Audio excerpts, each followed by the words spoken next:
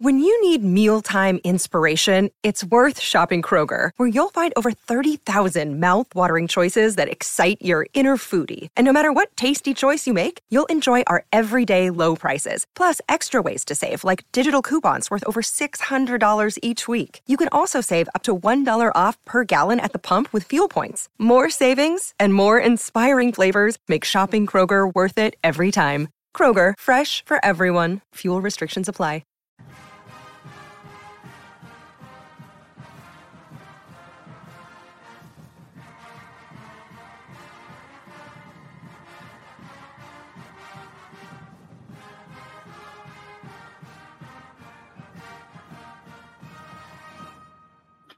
What's up, everybody? It's Mike Singer. He's Tim Hyde. It's our Notre Dame football show. We're back. It's Wednesday. We got a great show lined up. We're going to bring on On3 director of recruiting. On3 director of rankings and scouting. We had On3 director of recruiting Chad Simmons on last week. This week we have director of scouting and rankings Charles Power on to talk about some of Notre Dame's 2023 signees, why they're ranked where they are. What does he see big picture with this recruiting class? So it's going to be a lot of fun. Yeah, like Joe Bro says, hit that like button. Really would appreciate you guys. I can't emphasize enough how much that's helped support our channel and what we're doing here. Subscribe to our channel, of course, if you have not yet. And you go to our blueandgold.com website, join for $29.99 to unlock premium access until the start of next football season.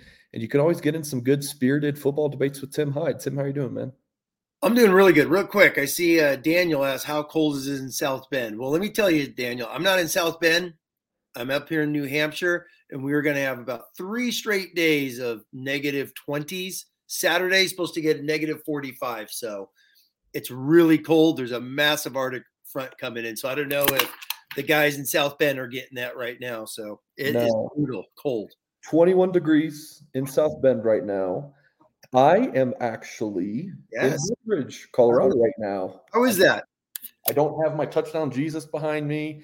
I'm in a big game room, so I'm probably echoing like crazy, not the best sound quality, and my microphone didn't make the cut. But for the packing, but yeah, it's 12 degrees here. It was just chopping some wood right before jumping on a live show, feeling like a manly man right now.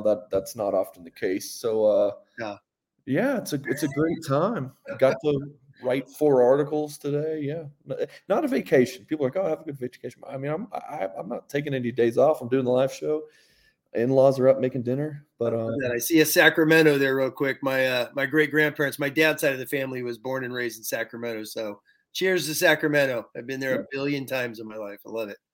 Absolutely. Well, Tim, we'll go ahead and dive into it.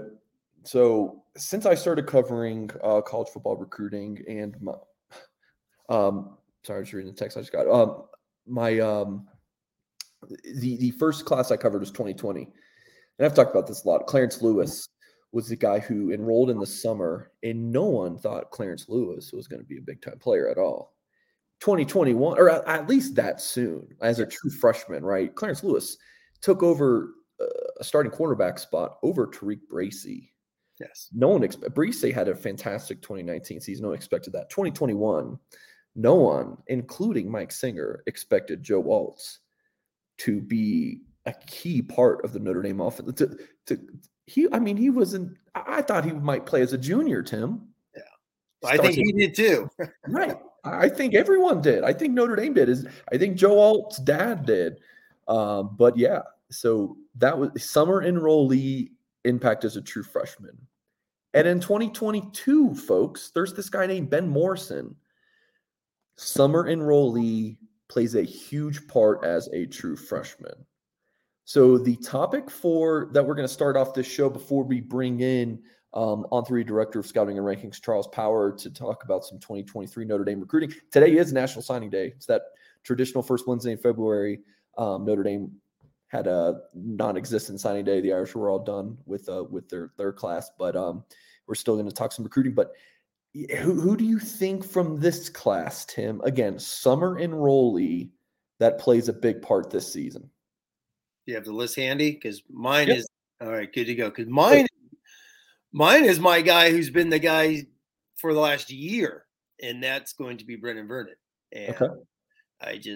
I'm a huge fan of his. We're going to have Mr. Powers on soon, and his ranking I've never understood whatsoever because I've seen senior film, and he is one of the most dominant, most physically ready, violent, point of attack, 100 miles an hour to the ball, ready to play football. And I'm not saying he's going to come in and start and be, an instant guy as a true freshman, but compared to last year's freshman and some other guys over the last few years, he is a dude that's ready to go. I never thought Tyson Ford was a violent, just mean, go-getter right from the get-go. I always felt he needed some development.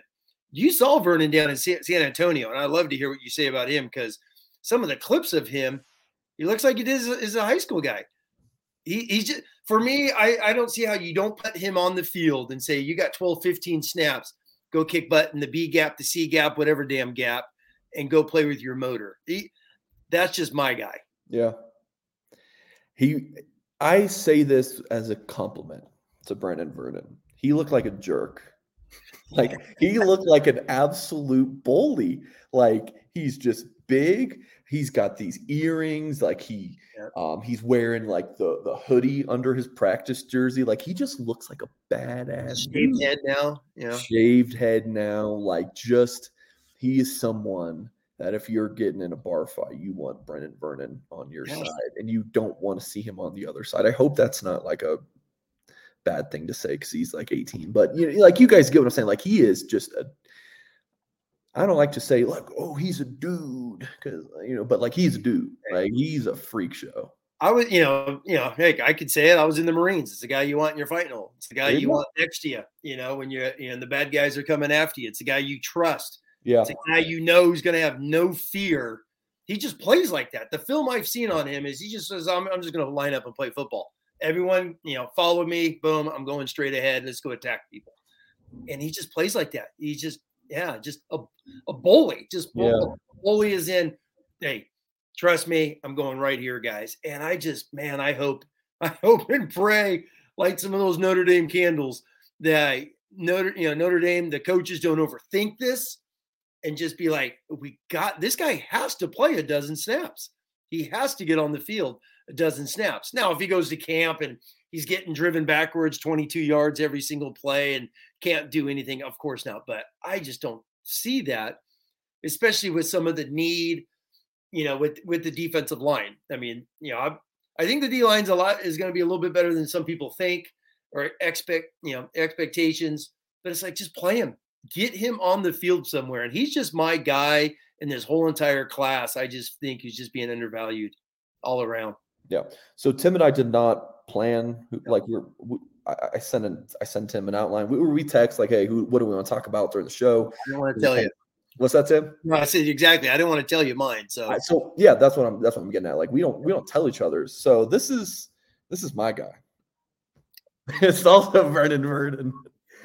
It's also Brendan Vernon. I think. Let's see. So the list is interesting because you're like, okay, you already know the linemen aren't going to play more than likely. So right? Yeah, let's go through that now. So on the right side, you can see like it's enrolled. So here's all the early enrollee guys. So we're not going to go through them. You don't see Jagasaw.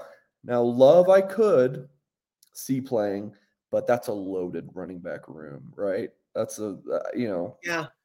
Unless he's a special teamer of some sort. The running back room with the experience, Mike, is that's tough just because of those guys who have the experience. And they were sophomores last year. So that's going to be a tough one to crack. So then Vernon, who's my choice. Hillman is my other. If I'm going, well, Tim picked Brendan Vernon, then I got to pick somebody else. I'm going Brandon Hillman.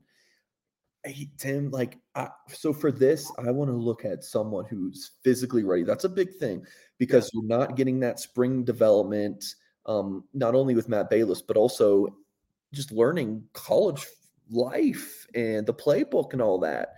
So I also like it as a defensive player, somewhere it's like, all right, see ball, get ball. Like I think Brandon Hillman, whether it's a third down package where he's the rover or if he's playing some dime as a a slot cornerback, like I could just see Hillman because he's physically ready, and he played high school quarterback. Yeah.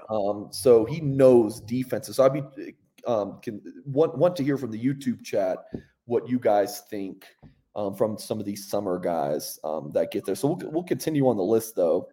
Well, real quick on Hillman, the number one thing you see on his film is just his physicality as well. Just much like Brendan, physical football player, speed. The guy's got a lot of speed. So he's if he comes in and just like boom, that first week of camp, same thing pops out. That's kind of what's happened with Morrison and these other guys. Like, holy moly, this guy's he's too athletic to not play. And if you got to, since you and I had Vernon and you got Hillman, you had someone on that list at a position that Notre Dame just always seems to play a freshman, and that's tight end. Yeah. It may be tough, but you go back to the De La Salle kids, as we talked a week ago, those guys always play at Notre Dame. And he's a guy who's physical, ready to play.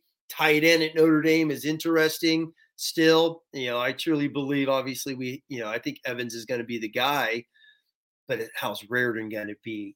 I like Stays as the number 2 next year. You got Bauman, who's been up and down a roller coaster with injuries. Does a true freshman become the third guy there? Yeah, I don't see it. I think third guy, but for this, I think there are better choices. I think Bauman, Evans, Stays, maybe Raridan. I think all those guys should be, but it's should be is the key word, right? Yeah. Who would have thunk that? Ben Morrison would have been this, standout true freshman. You never know. But yeah, continuing on this list, Tim. Traore, he's battled so many injuries. I don't know, Tim. Some people think he's just going to be this freak. I'm not. He's another guy that's. I'm with you. I don't know. I think the jury's still very much out for him. He's got a really high ceiling though, but maybe he could be the surprise. Micah Bell. Great. Just 10 seconds off that is exactly a surprise, at least for you and I, because I'm the same. I don't know how and watching his high school film, athletic, long arms, could run. I don't know how strong he is. And I think to play as a freshman, especially in the interior, you got to have some strength. And I don't know how strong he is. That would be a huge surprise if he played. Yeah, I hear you. I don't know if you guys can hear all the chairs being moved around up there, but hey, we move along with the show. Okay. Micah Bell, someone just commented on YouTube. Feel good about Zinter. Yeah, Zinter being a January enrollee, so it does not include this. But yeah, Bell. I don't think I said Bell looked lost. That doesn't sound like me, but he struggled. I think that he's got some development to do. He was a high school running back, just like Sullivan Absher was a play tackle, but it was just run block 99% of the time. So would be surprised to see him. Same with Joe Otting, offensive lineman, Chris Terek, offensive lineman. Armel Mukum seems pretty raw at this point. And I do think Caleb Smith could be a surprise. My people I talk to at Notre Dame, they think that one of these receivers is going to emerge and have a big season between Greathouse, James, and Flores, those 3 early enrollees. And they're not discounting Smith as a guy who could come in this summer and just look, if the guy can play, they're going to play him. Just got to get him acclimated and learn the playbook, get him up to speed in college ball. But yeah, Tim, I like Vernon. For again, these summer guys, we're not talking about the early enrollees because that's, you got a ton of guys, but who is that next Joe Alt, Ben Morrison? For me, I'm looking at Vernon, but yeah, if not Vernon, Hill. Now with Vernon, real quick, going back to your San Antonio is, because last we had heard, he's 285 and whatnot. He'd really thinned down. What was your thoughts on him? Yeah. He's trimmed down to, I want to say 260-ish. Yeah. So definitely a size where he can come in and play right away. I know he had the interception in the All-American Bowl. He in the actual game, the first practice he picked off a pass, looked really good in run support, Tim, but pass rushing, he full rush. I talked to the defensive line coach for the East team. Yeah. And he told me that I was talking to him about Keeley and Vernon, and Keelan Keeley, of course, the former Notre Dame commit, son of Alabama. He said, "Hey, I think Keeley, you can tell he's been coached really well. He is technically sound." He said, "Vernon, just going off of raw ability. Yeah. So that's something that like might frustrate you a little bit hearing that, but also it's really exciting because he's a darn good player already, and he's just going off of sheer athleticism and just kind of his instincts. And you get him to Notre Dame. I know the jury's still out there on Al Washington and what kind of coach he is, but you get him coached up, and yeah, I think he could be a force. He's an exciting player. But yeah, I like the picks, Tim. Yeah, good. Yeah, he's a talented one. He's yeah, I mean it's such a large. That's the other thing. It's such a large early enrollee. They took the thunder away with so many guys. My first thing was like, oh, Christian Gray, and I was like, damn it, he is an early enrollee. So because I love Christian Gray, I think he's going to be a heck of a football player. So he's going to be my spring guy. I'm looking forward to being. Who's going to be this year's Blake Fisher, right? Who's going to be this year's junior? Yeah, well, I'm taking Greathouse all day. So Greathouse is going to beat all those wide receivers with experience ahead of him.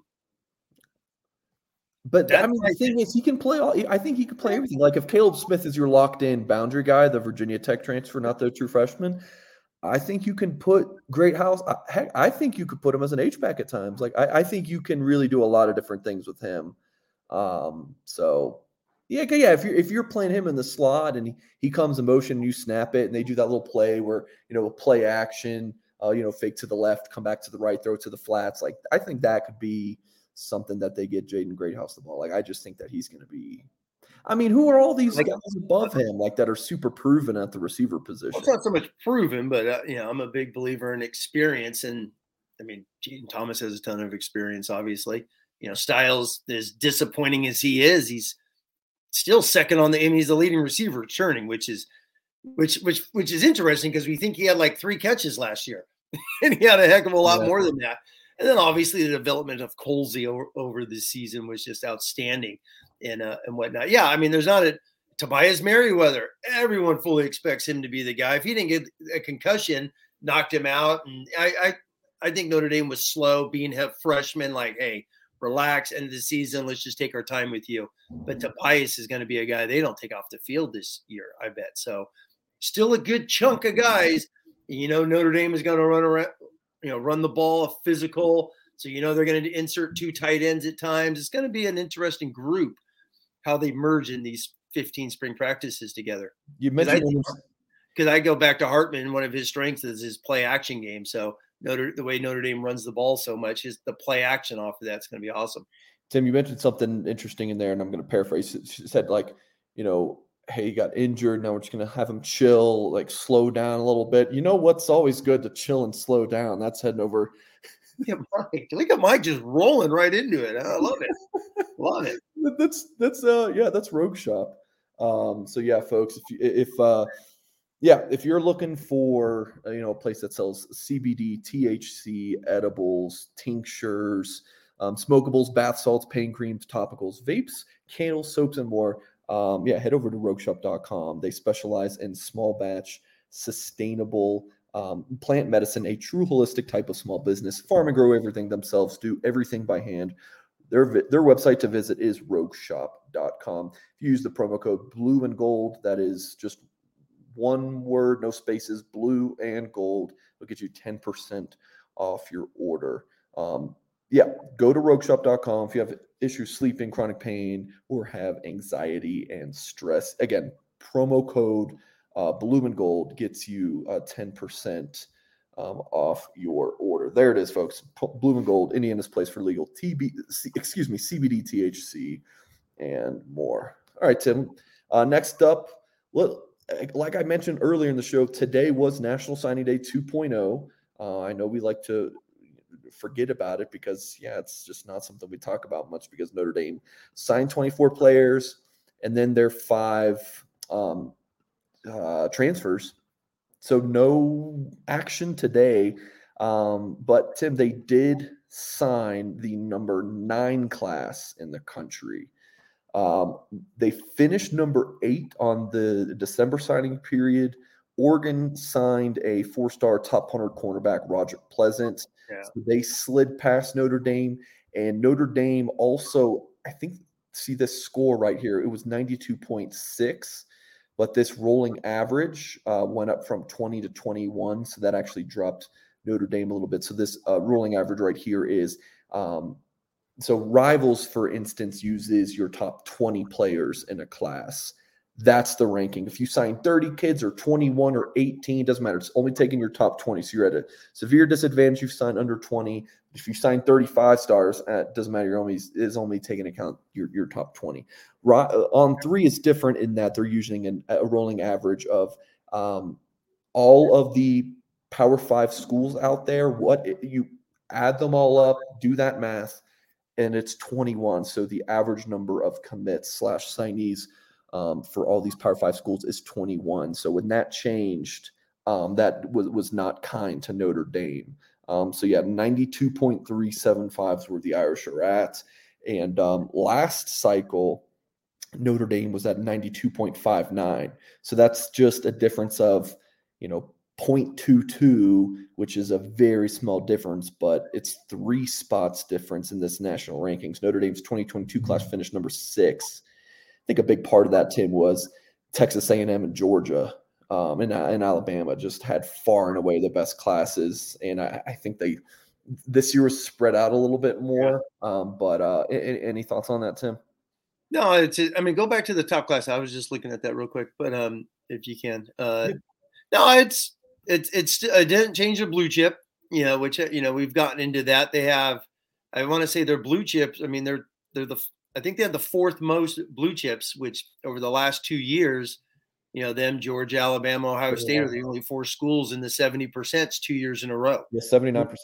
Yeah, exactly. So when you look at the other schools, so it's compounding classes. Freeman and them got to do it again in 2024 just to keep this thing rolling. Half of Oklahoma's classes is 3 stars. A lot of those classes are like Tennessee. I find it fascinating. You start looking at the 5-star quarterbacks. Obviously, Texas has a great class, but Tennessee, they're only 48%. I believe if I looked at with their blue chip, 48% blue chip. So, and they went out and obviously got one of the premier 5 stars. UCLA got Dante Moore. They're not even in this list. What are they, in the 20s or something? So some schools that went out and got 5 stars, but yeah, exactly. Where is UCLA? 32. 32. So they got a quarterback. Who else around them? A ton of lower ranked guys. So that was one thing I started looking at was the high end players. Obviously didn't care about Alabama's. They got so many, blue chips. It's not even fair. And, but when you look at Notre Dame to a bunch of schools around them, it still ended up being a heck of a class. It really did. When you look at the blue chips, where they fall in that, I'm trying not to get hung up on the actual, you finished 9, because it just feels like so different than the olden days because of the little numerical value. And look at all these guys bunched up within a point of each other. It's just fractions, just of a guy split hairs here and there. So, but that goes back to the rankings, and they got a guy who's 220, but Notre Dame's got a guy 235. So does that make their class better? It does, comparable in some of those fractions. So it is a fascinating thing to look at. But overall, Freeman back-to-back classes in the 70s and blue chip, and that's the key. It's super chat here from Andrew Gilmore says Bud Elliott from the Cover 3 podcast and CBS called Notre Dame's class a very Brian Kelly type class. I disagree based on the receivers. Tim, we'll let you weigh in on this before I do. Yeah, real quick. I mean, for Bud Elliott to say that, Bud Elliott's the guy that uses the blue chip ratio. He's the guy that came out with this thing, 10, 12 years ago. He's the one that's putting this whole thing together, and he comes out with his, composite list after spring ball or whatnot. So compare if Bud Elliott just looks at his own stats, his own rankings, he will see that Ohio State, Alabama, Georgia are the only programs, the last 2 recruiting classes, that have more blue chips than Notre Dame. So I don't know what he's talking about with Brian Kelly when you and I have talked multiple times, Mike. Half of Brian Kelly's classes were 50% blue chips. Yeah. So he had one class above the 70s, and that's the great class of 13.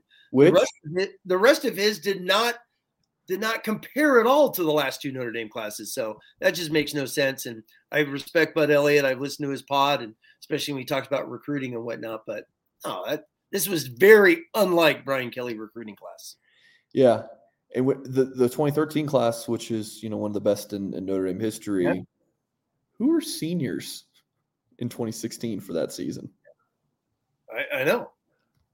I don't think we'd like to talk about that, but that's just the fact of the matter. And what's crazy is Brian Kelly's best class is probably is the 2016 class, where it was loaded with 3 stars, and 10 guys went to the NFL on that class, which is baked in with just tons and tons of 3 stars. So, yeah.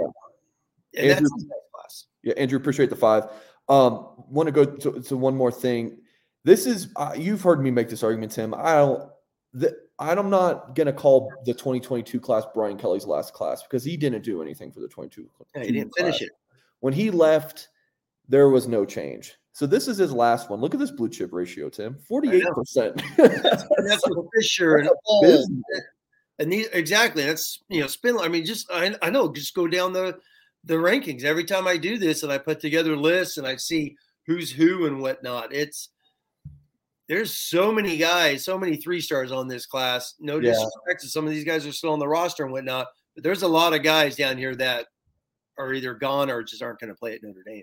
Yeah, Devin Alpue. Yeah, I think he's had a fall camp, and that was it. Yeah, it was a lot of guys. Yeah, spring and left is spring. JoJo Johnson. You got like Kari G, who has gone after 1 semester. I mean, there's more to it on that. So no, exactly.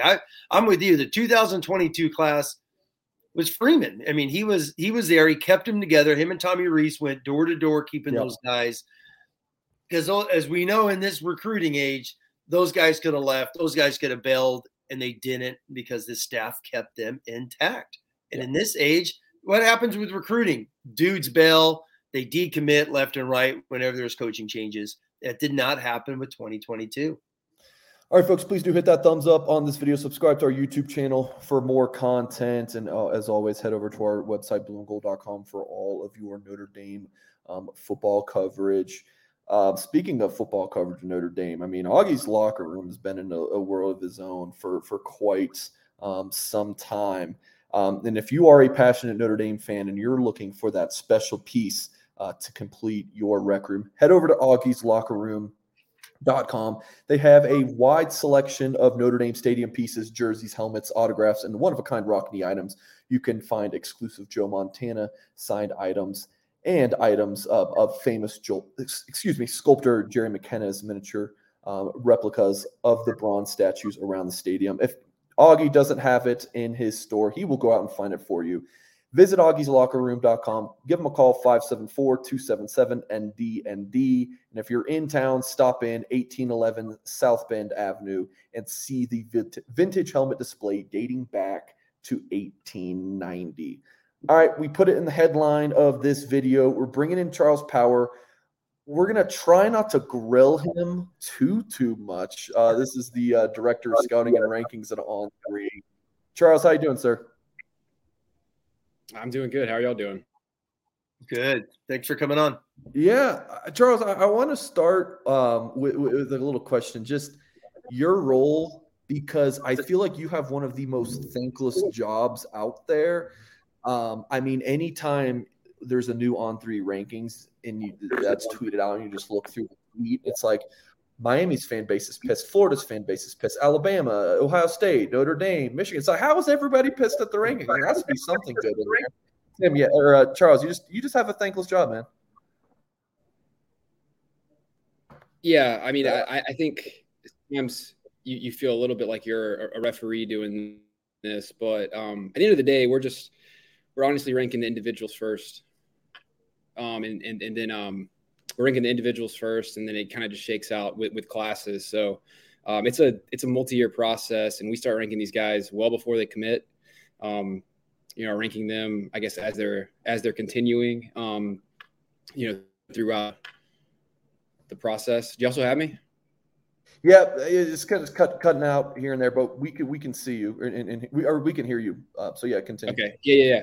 So I mean, and we're evaluating them the whole cycle. So it's interesting, but I mean, we try to not to let any kind of feedback really, sway our opinions. I think we just effort to be as fair as possible, and I think if you look at it kind of over the balance of the cycle and in multiple cycles, it tends to be relatively fair. And we're just trying to project as best we can, ultimately to the NFL draft, which is kind of our general compass and kind of goal measuring stick. Yeah. So, and as long as I've done this, I've had so many people like, "Hey, Mike, can you put in a word to get this kid bumped up?" And I'm like, if I could do that, like, what would that say about the ranking? That would really say terrible things about the rankings process. So I think you guys do an outstanding job.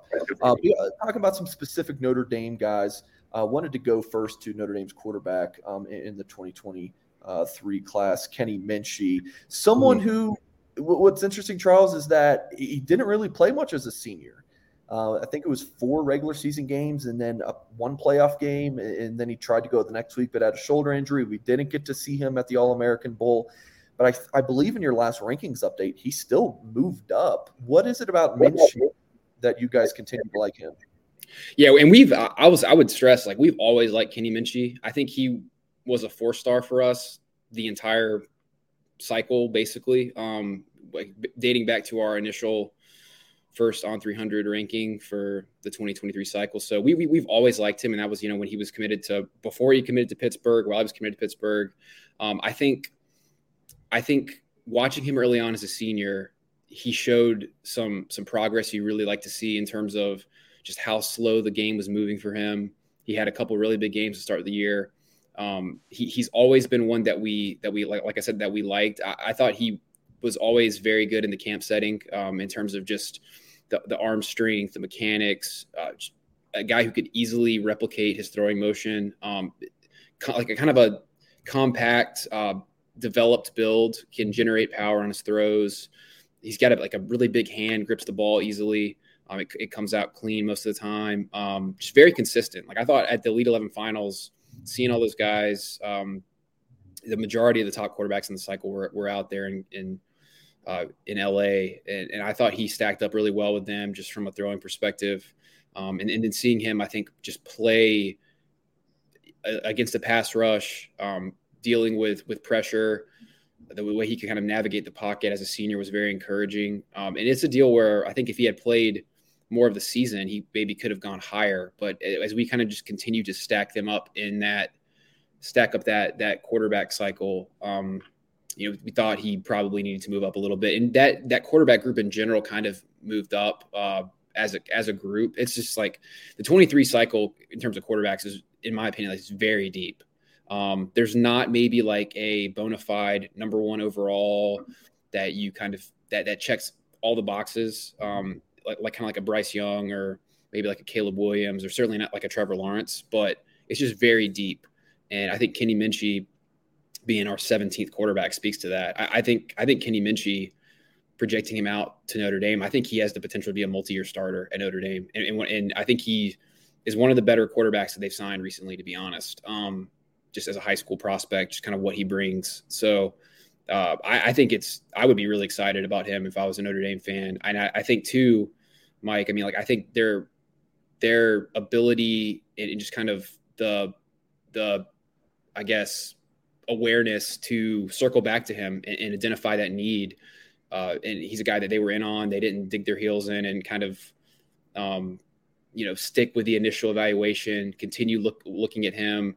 And I think that was a very resourceful move for their staff, and kind of illustrates I think just a sign that you will like to see from a staff coming back and circling back on a guy that you evaluated previously and they had him in camp and whatnot. So I think that shows some really encouraging kind of growth from the Notre Dame staff, and bringing him in with Sam Hartman. I think they really improved their quarterback room from a talent perspective, which is, if you're trying to make college football playoff runs, I think that's what you have to do in the current college football climate. So, and we talk about this all the time as well. I think evaluating quarterbacks, when you're taking quarterbacks when they're freshmen and sophomores in high school, it's kind of a roll of the dice. It's very up to chance kind of how those guys shake out. So I think coming back on Kenny Minchey as a senior eval, I think that's a really solid evaluation. I think you feel pretty good about him coming in. So I think we've always been big fans of Kenny Minchey. I think that was a really smart and kind of resourceful move for Notre Dame for sure. Tim? Yeah, no. First off, Charles, excuse me, that was excellent, man. I loved hearing you talk about Kenny. That was a great breakdown because I'm right there with you. He's an outstanding football player. All right, my question. I'm gonna speak for all of the blue and gold fans out there, and please tell us the ranking story of Mr. Brennan Vernon. How did this guy go from everyone's top 5-star to where he's at, where he fell? What I guess you say what happened, so to speak, but is it more film based? I'm curious. I want to interject real quick because Charles, I just want to make sure this is known. We don't have anything but sophomore film on Brennan Vernon on Huddle. Like you have to watch full. You got to find full games, so it's not easy. And he hasn't been to camps, so I do want to throw that out there first, Charles. Yeah, I think first off, just generally speaking, the early rankings we do are probably one of the more difficult things we do from a rankings perspective, just in terms of the project. It's like kind of like what I just said about the quarterbacks. You're dealing with a very limited sample size, both in terms of what the players have done and even who you're looking at. So like the group of prospects really grows significantly. So I think generally speaking, if you're like a top 50 prospect as a freshman, sophomore, that really is kind of earmarked as, okay, this guy's probably going to be a top 250, 300 type, like as a floor, generally speaking. So I think that's important to realize, like it's not a static deal with the early rankings. I think with Brennan Vernon, he's a guy who definitely was ahead of the curve in terms of physical development and just maturity. He's very strong. I think he immediately was just, like 6'5", 6'6" as a 10th grader. Sticks out like a sore thumb in that regard. And really too, kind of like to back up what Mike said, there wasn't a lot of film. He's kind of been hurt a decent amount throughout his high school career, missed some time, not a lot of film to go through. Now, like we had the capability to watch games. And so like I was able to watch some games of him this year and just kind of get a feel for like the play personality and stuff. You don't necessarily, I didn't get to watch like all of his tackles for loss or all of his sacks like you do for everybody, but you get a feel for him as a player doing that. And that paints a little bit of a picture. Also too, like I think, his body has changed a little bit. Like he's kind of been up and down from a position perspective, a weight perspective. Like I know like Mike, we were talking about it. He was up kind of in that 280, 290 range. And we need to update his weight on his profile, but he slimmed back down a little bit as well. So I think it'll be interesting to kind of see where he ends up from a size perspective and just kind of how he fills out at Notre Dame and where he really projects in the front. I thought like seeing him at the All-American Bowl, I thought he played pretty well out there.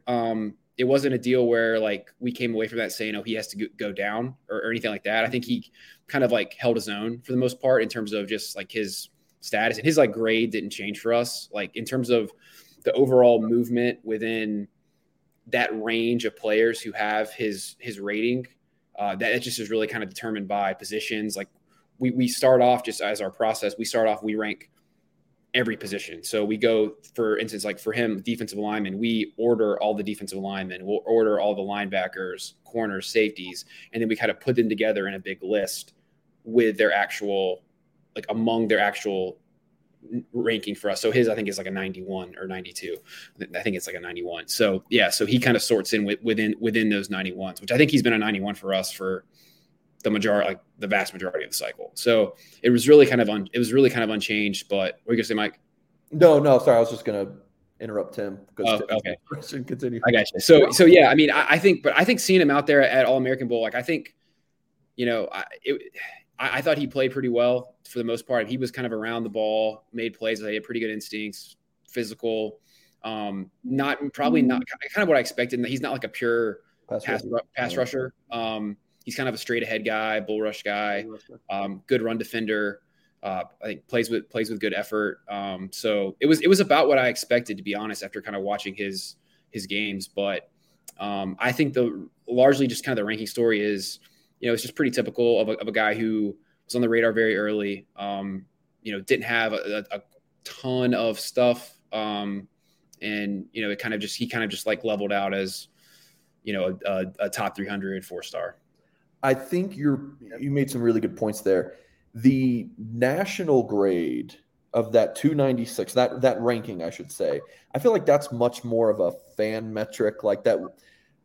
I mean, how really are you going to grade a guard against the defensive end? It's more of just, like you said, the 91 grade of a defensive lineman versus the 91 grade of a safety. It's more like just a lottery of who gets the number 285 versus the 286, right? And then the grade part of that 91 that you ranked him, that is more important than anything, right? So if he moves down 40 spots in the ranking but stays a 91, that's just your guys' way of saying, hey, someone like Brandon Hillman we didn't even know about. He was an 87.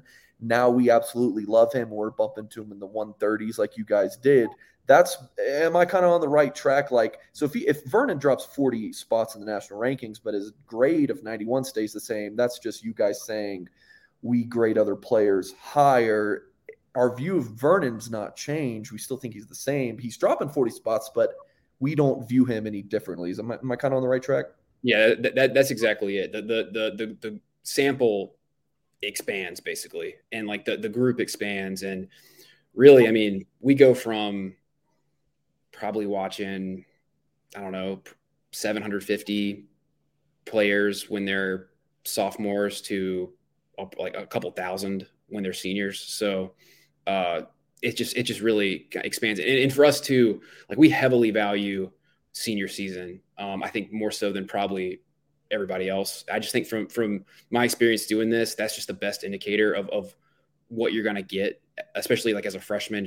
It's just the most recent data point and just exposure we have.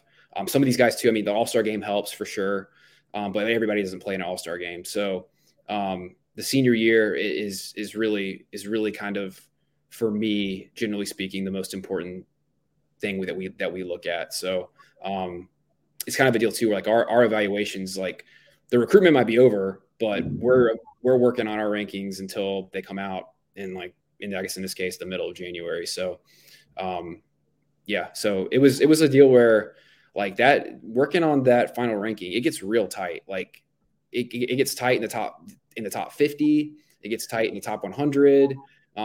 That's one thing you kind of realize doing this is there's like a lot of really good players and there's not a lot separating them.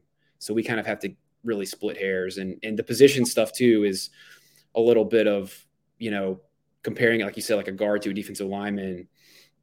It's very like tedious. It's something that it takes us like 2 or 3 days just to like literally put the list together in terms of just ordering it.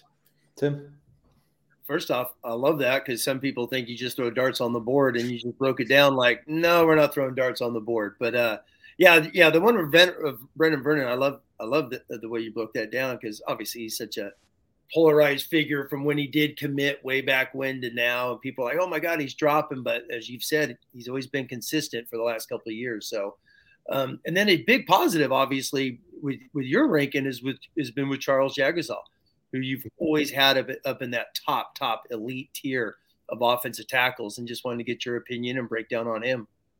Yeah, we've always been really high on Charles Jagusah. I remember our initial ranking, I think he had most of his offers were as a defensive lineman. And I just remember watching his sophomore film and thinking, okay, like this guy has a lot of potential on offensive line. And really, I think when you go back and look at it, I think this is a really strong offensive line group nationally.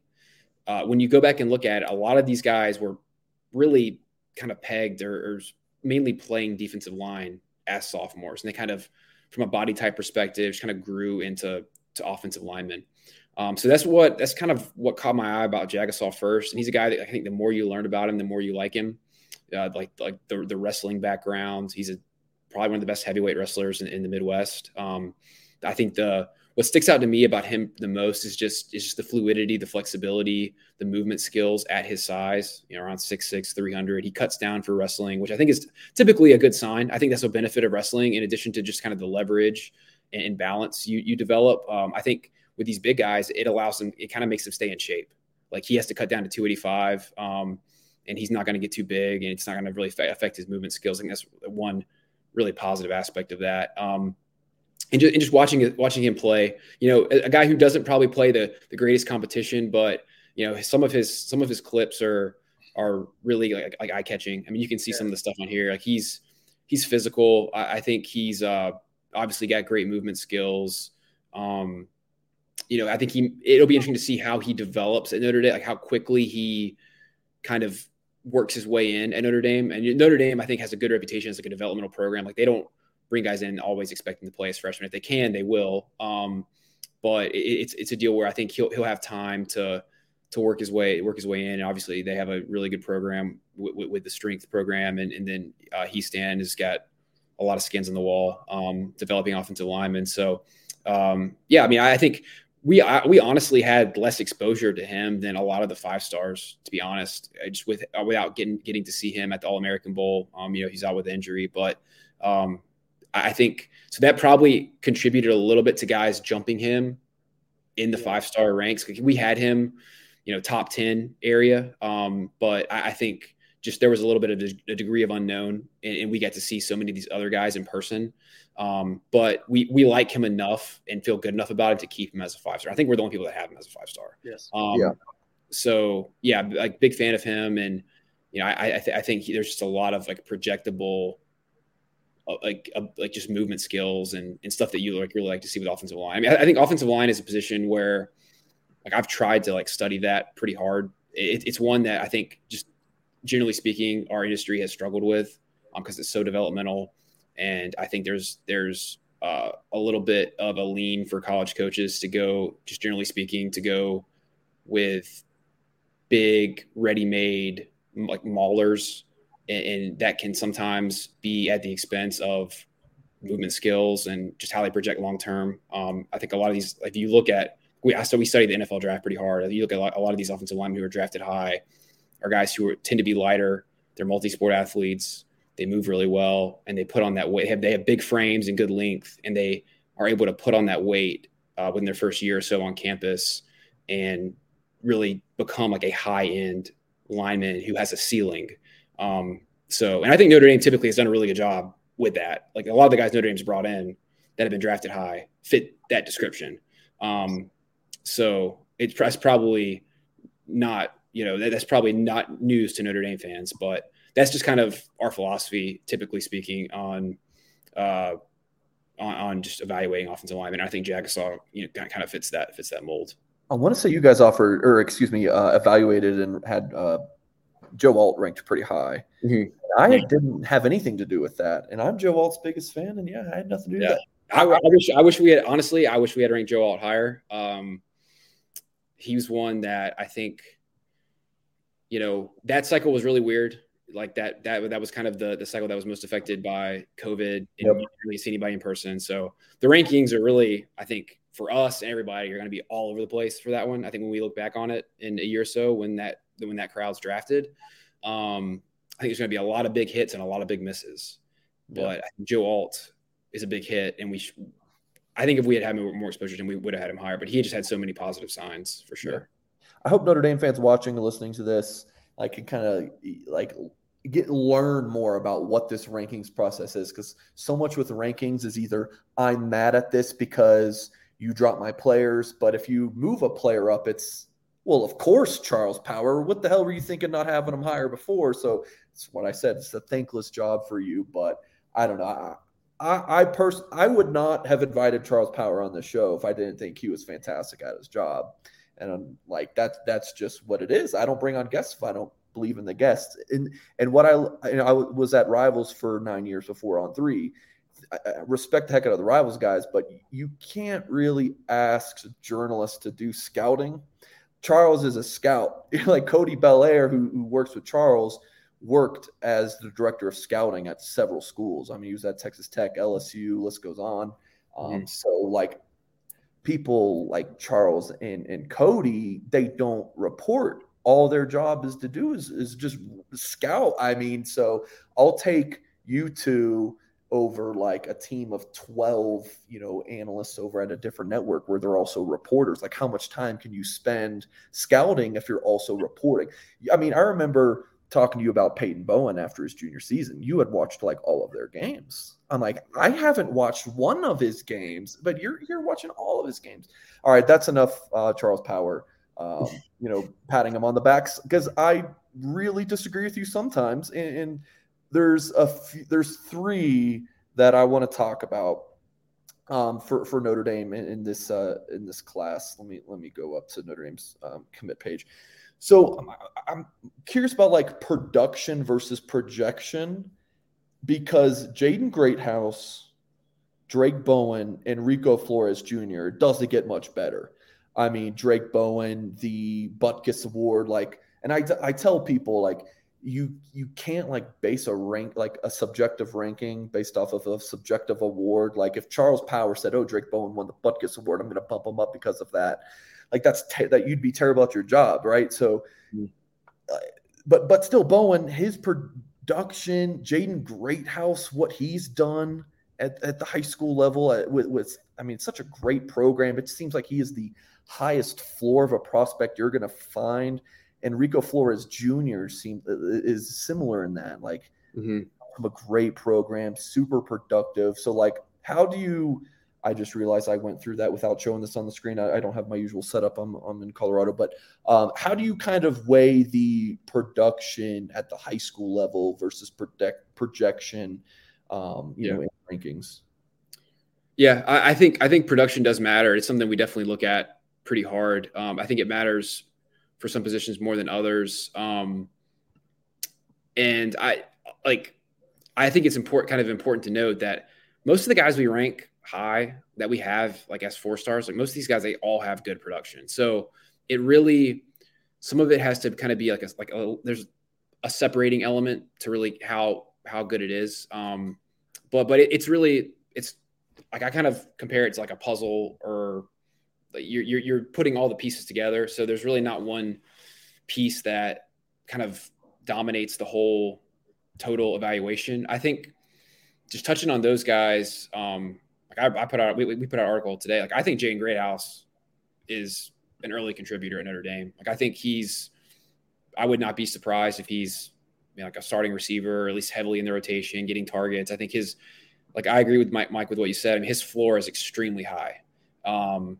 He's a guy who probably plays for, I think his junior year, I think Austin Westlake was probably the best high school football team in the country. Yeah, I agree.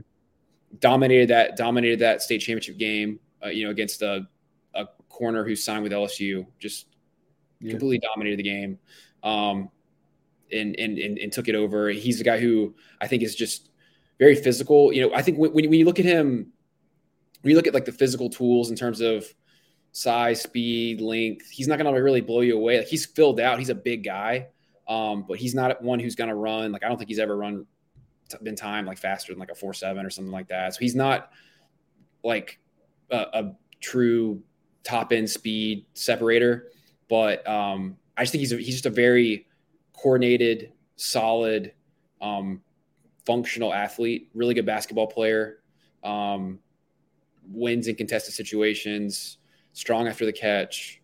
So I think he can do a little bit of everything. And I think you could stick him really in about any role other than just like a pure Z, take the top off, deep threat type. I mean, I think you could put him in the slot. He could be your X. You put him outside. So yeah, I mean, in his senior year, I think was solid. They took a little bit of a step back in terms of their passing game with Cade Klubnik going to Clemson. So a little bit of a step back there, but also too, like, we just probably didn't have quite the exposure to him that we had from some others. He wasn't in the All-Star games or anything like that. So, but yeah, I mean, I like Jaden Greathouse. He's just a really good high school receiver who I think has a really high floor. I think he'll be a multi-year starter at Notre Dame. I think the question is just like, in terms of just the ultimate ceiling, is probably a little murkier than some others. So who was Drake Bowen? Drake Bowen, I think we kind of moved Drake Bowen up initially, like during his senior year a little bit. Sometimes, yeah. And I think he actually might have moved up a little in the final one as well. Like he kind of moved up within the linebacker group. I think, I mean, fantastic high school player, first off. I generally speaking, love linebackers who play on both sides of the ball. I think there's a ton of NFL running backs who played running, or NFL linebackers who play running back in high school. So that, I think that's a feather in his cap for sure. I think the competitive character, the play personality is fantastic. He's physical, he's instinctual, he's always around the ball. I think the biggest thing with him is just going to be what really determines his ultimate ceiling is just going to be the high-end athleticism, ability to cover, play in space. Thought he probably was a little heavy at the All-American Bowl. He could kind of, and some of that might have been he was out of the season. Like I know those seasons in Indiana finished pretty early. Yeah. So it wasn't like he just came out from playing like in a state championship game or something like that, like some of these guys. But it wasn't a deal where we saw him out there and we dinged him for it really. But I think that's the area that's just really kind of probably determine, is he just a really good college player, late draft pick type, 4-year player, or is he like a high end draft pick, day 1, day 2 type? It's really going to be just how does the athleticism translate and how is he able to cover? I think in terms of just playing in the box, defending the run, being in also too, I think a value that he has, which our evaluations are really, a lot of them are a little more cut and dry than this, but I think he brings, and you can speak to this better than me, Mike, but I think he brings a leadership aspect. He's a guy who's going to maximize his talent. He probably has the look of a defensive captain, guy who calls your defense at Notre Dame. Yeah. So I think that's an added value to him. And that's a deal where I think his value probably to Notre Dame, especially when you factor in what he did for the recruiting class, probably outweighs his on-field value, which is also substantial. So that's not something we really factor in. But I think if you're building a team like Notre Dame's doing, that's a guy you want. But yeah, you can see right there. I mean, he's obviously a striker. I think the mentality and all of that is exactly what you want. So the biggest thing for me with him is just going to be that's really going to determine is just the high end movement skills. How does he project playing in space? I think with Rico Flores, Charles, you got to talk to me about this one, man. Yeah, you got to talk to me about this one, Charles. I need to know why he's a 3-star. Yeah. Okay, so the receiver, you have a tough job. You there really are so many good receivers. And it tends to be like this most cycles. This is not something that's specific to 23, but there are a ton of good receivers. And all these guys, they all have 1,000 yards. They're all catching 15 touchdowns. Most of them are running sub 11 100s. There are a ton of good receivers. So I think with Rico Flores, somewhat similar to Jaden Greathouse, he's a really high floor prospect. I think he's one of the best route runners in the cycle. Didn't his senior year, I think was solid. It wasn't on the extreme, good or bad. I think it was solid. I'm going to be honest. I liked watching him play safety. I thought he made some really good plays. I watched one of their games. I thought he made he had some bone crushing hits at safety. But I think the thing with him is just really just the one thing I think that will kind of similar to what I said about Drake Bowen. I think the biggest kind of variable with Rico Flores is going to determine if we're right or wrong about his ranking is just going to be the athleticism, the top end speed, the twitch. He's not overly long either. So I think that could sometimes can affect his catch radius in contested situations. But he does have good ball skills. I think he kind of projects as a kind of a possession slot. You can separate with his routes, kind of in the short to intermediate game. But I like his skill set and like what he brings. But if we're kind of projecting towards NFL, I probably want to see a little more top end speed, especially when you're stacking him up with a lot of these guys can really run and have equal or better production. So that's the tough thing with it. I wish we could have 500 4-stars, but we can't. So it happens. But I still think he brings a skill set that adds value to Notre Dame. And I think Notre Dame did pretty well with their receiver group. Just generally speaking, I think you want to bring in guys with a variety of talent, variety of skills that can do different things. And I think they kind of brought that in. I mean, I feel the best about Greathouse personally, but and then too, I mean, we're talking 24, like I'm really high on Cam. So but I think generally speaking, I think they added some nice pieces to the receiver room and just the offense in general. Like I think that's been a big thing with Notre Dame is just getting the skill talent in there. Like Jeremiah Love, I think Jeremiah Love has the potential to maybe be like he could be the best running back in the cycle if he hits in a big way. The biggest thing with him is just going to be how does he develop like running between the tackles, kind of as an every down back. Was not like a high volume ball carrier, but I think his all purpose ability is fantastic, and really I think impressed us with just his physicality. Like I think he has that like capability to be a guy who runs through contact. Just didn't have to do it a ton. It was kind of just using a multi-purpose role in high school, but. I think we ended up with him like pretty high. We actually might have had him the highest of anybody. I think he's our 4th running back. So I think he adds a piece to Notre Dame that they really. I don't know if they've had a lot of guys like him in the last couple of years in their backfield. So that was a big recruiting win. Like I'm really high on him, and so I think when you look at the skill talent in totality with Minchie, the receivers. Jeremiah Love. I mean, Notre Dame always recruits tight end pretty well, along with the offensive lineman, probably one of the best offensive line classes in the country. I think you have to be pretty pleased with it, to be honest. Yeah, Charles, we're going to have to bring you back in the spring. We had a couple things, but I've got in-laws clamoring for me to head upstairs and I get to dinner. This was awesome. I think the biggest thing to kind of take away is there's two. There's we just look at it from a Notre Dame perspective, right? I know Notre Dame targets and commits. I'm talking about me specifically, and I'm sure, Tim, you follow in line with this. A lot of Notre Dame fans, we just follow the guys that, like, I'm not following Joe Schmo out in Arkansas who Notre Dame hasn't offered. I mean, I don't have the time to, that's not my job. So I can't compare Jaden Greathouse or Rico Flores to the 62 receivers ranked above them, except for the guys who Notre Dame's recruited. So I think that's something important. Like you said, production's important, but all these guys are really productive. Like Jaden Greathouse production, like it's fantastic, but there's a lot of other highly productive receivers that maybe didn't have Cade Klubnik throwing to them for 3 years. That's something that's good to know. And then the sample size continues to grow in a recruiting cycle. I think that's if you're only ranking 50 guys right now, and you're the 2026 class, there's only 50 you're looking at. But that only grows. And again, going back to what I said earlier about you and Cody doing such a good job, I think the pool is bigger with you guys because I think you scout a lot more than everyone else does.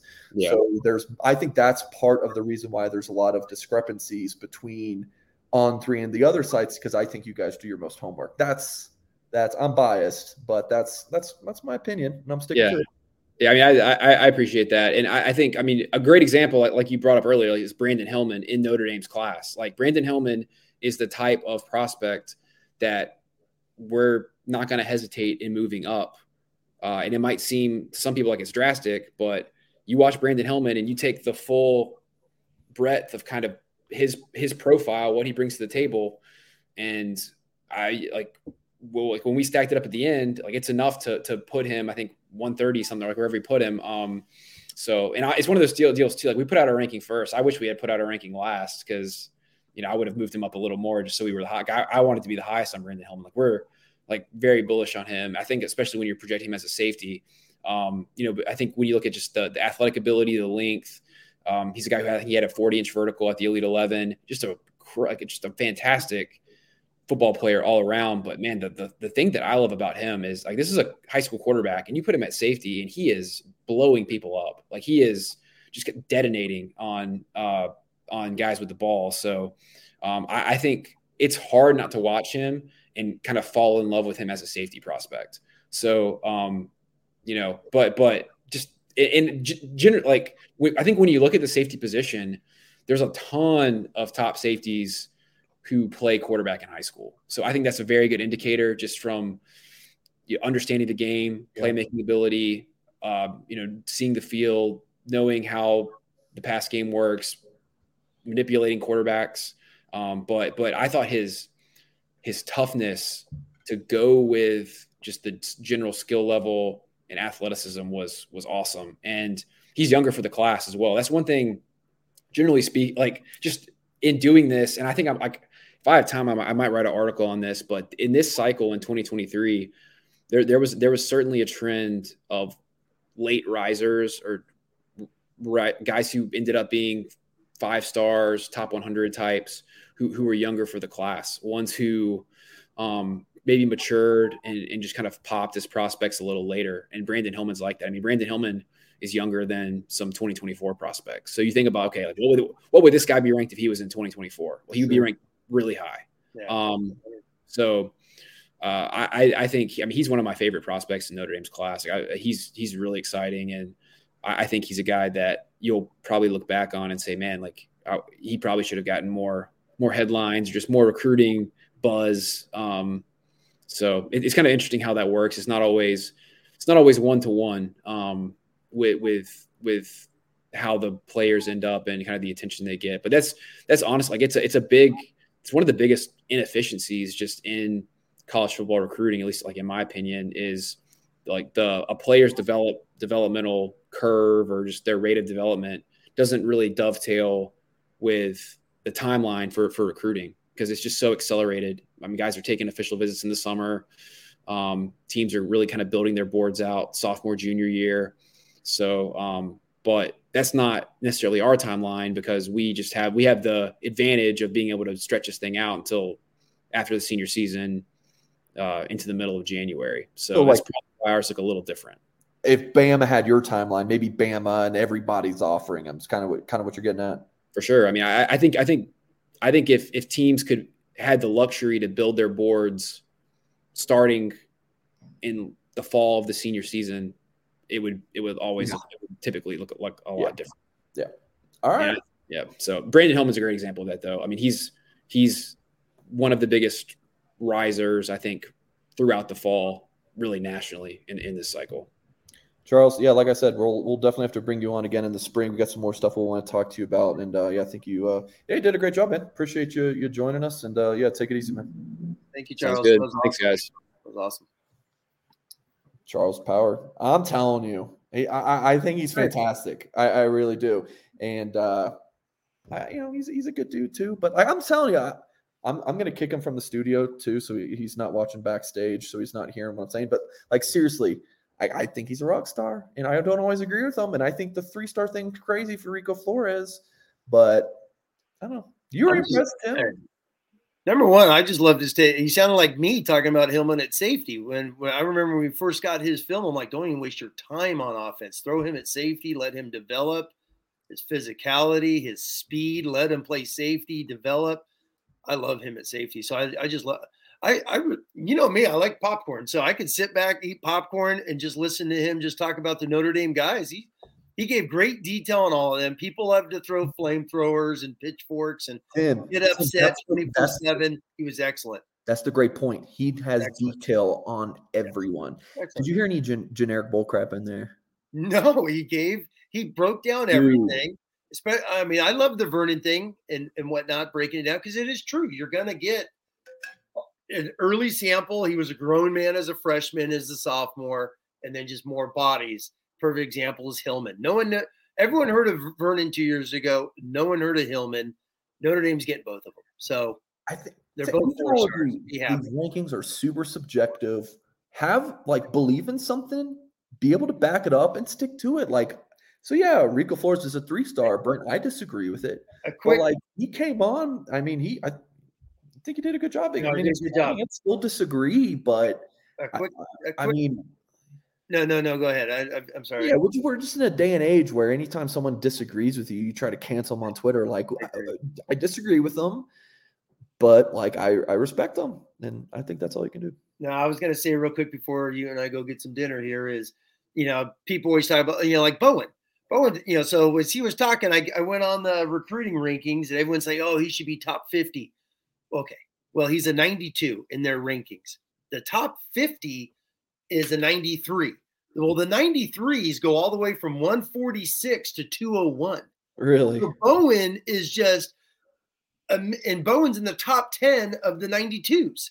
So he is just an eyelash away from being in that category. So that shows you like splitting hairs. He said that. He did. He talked about that. He said it's tough when you get like that. And so when people say, well, he should be top 50, dude, he's a top 50s or the 93s. He's a 92. He's one away.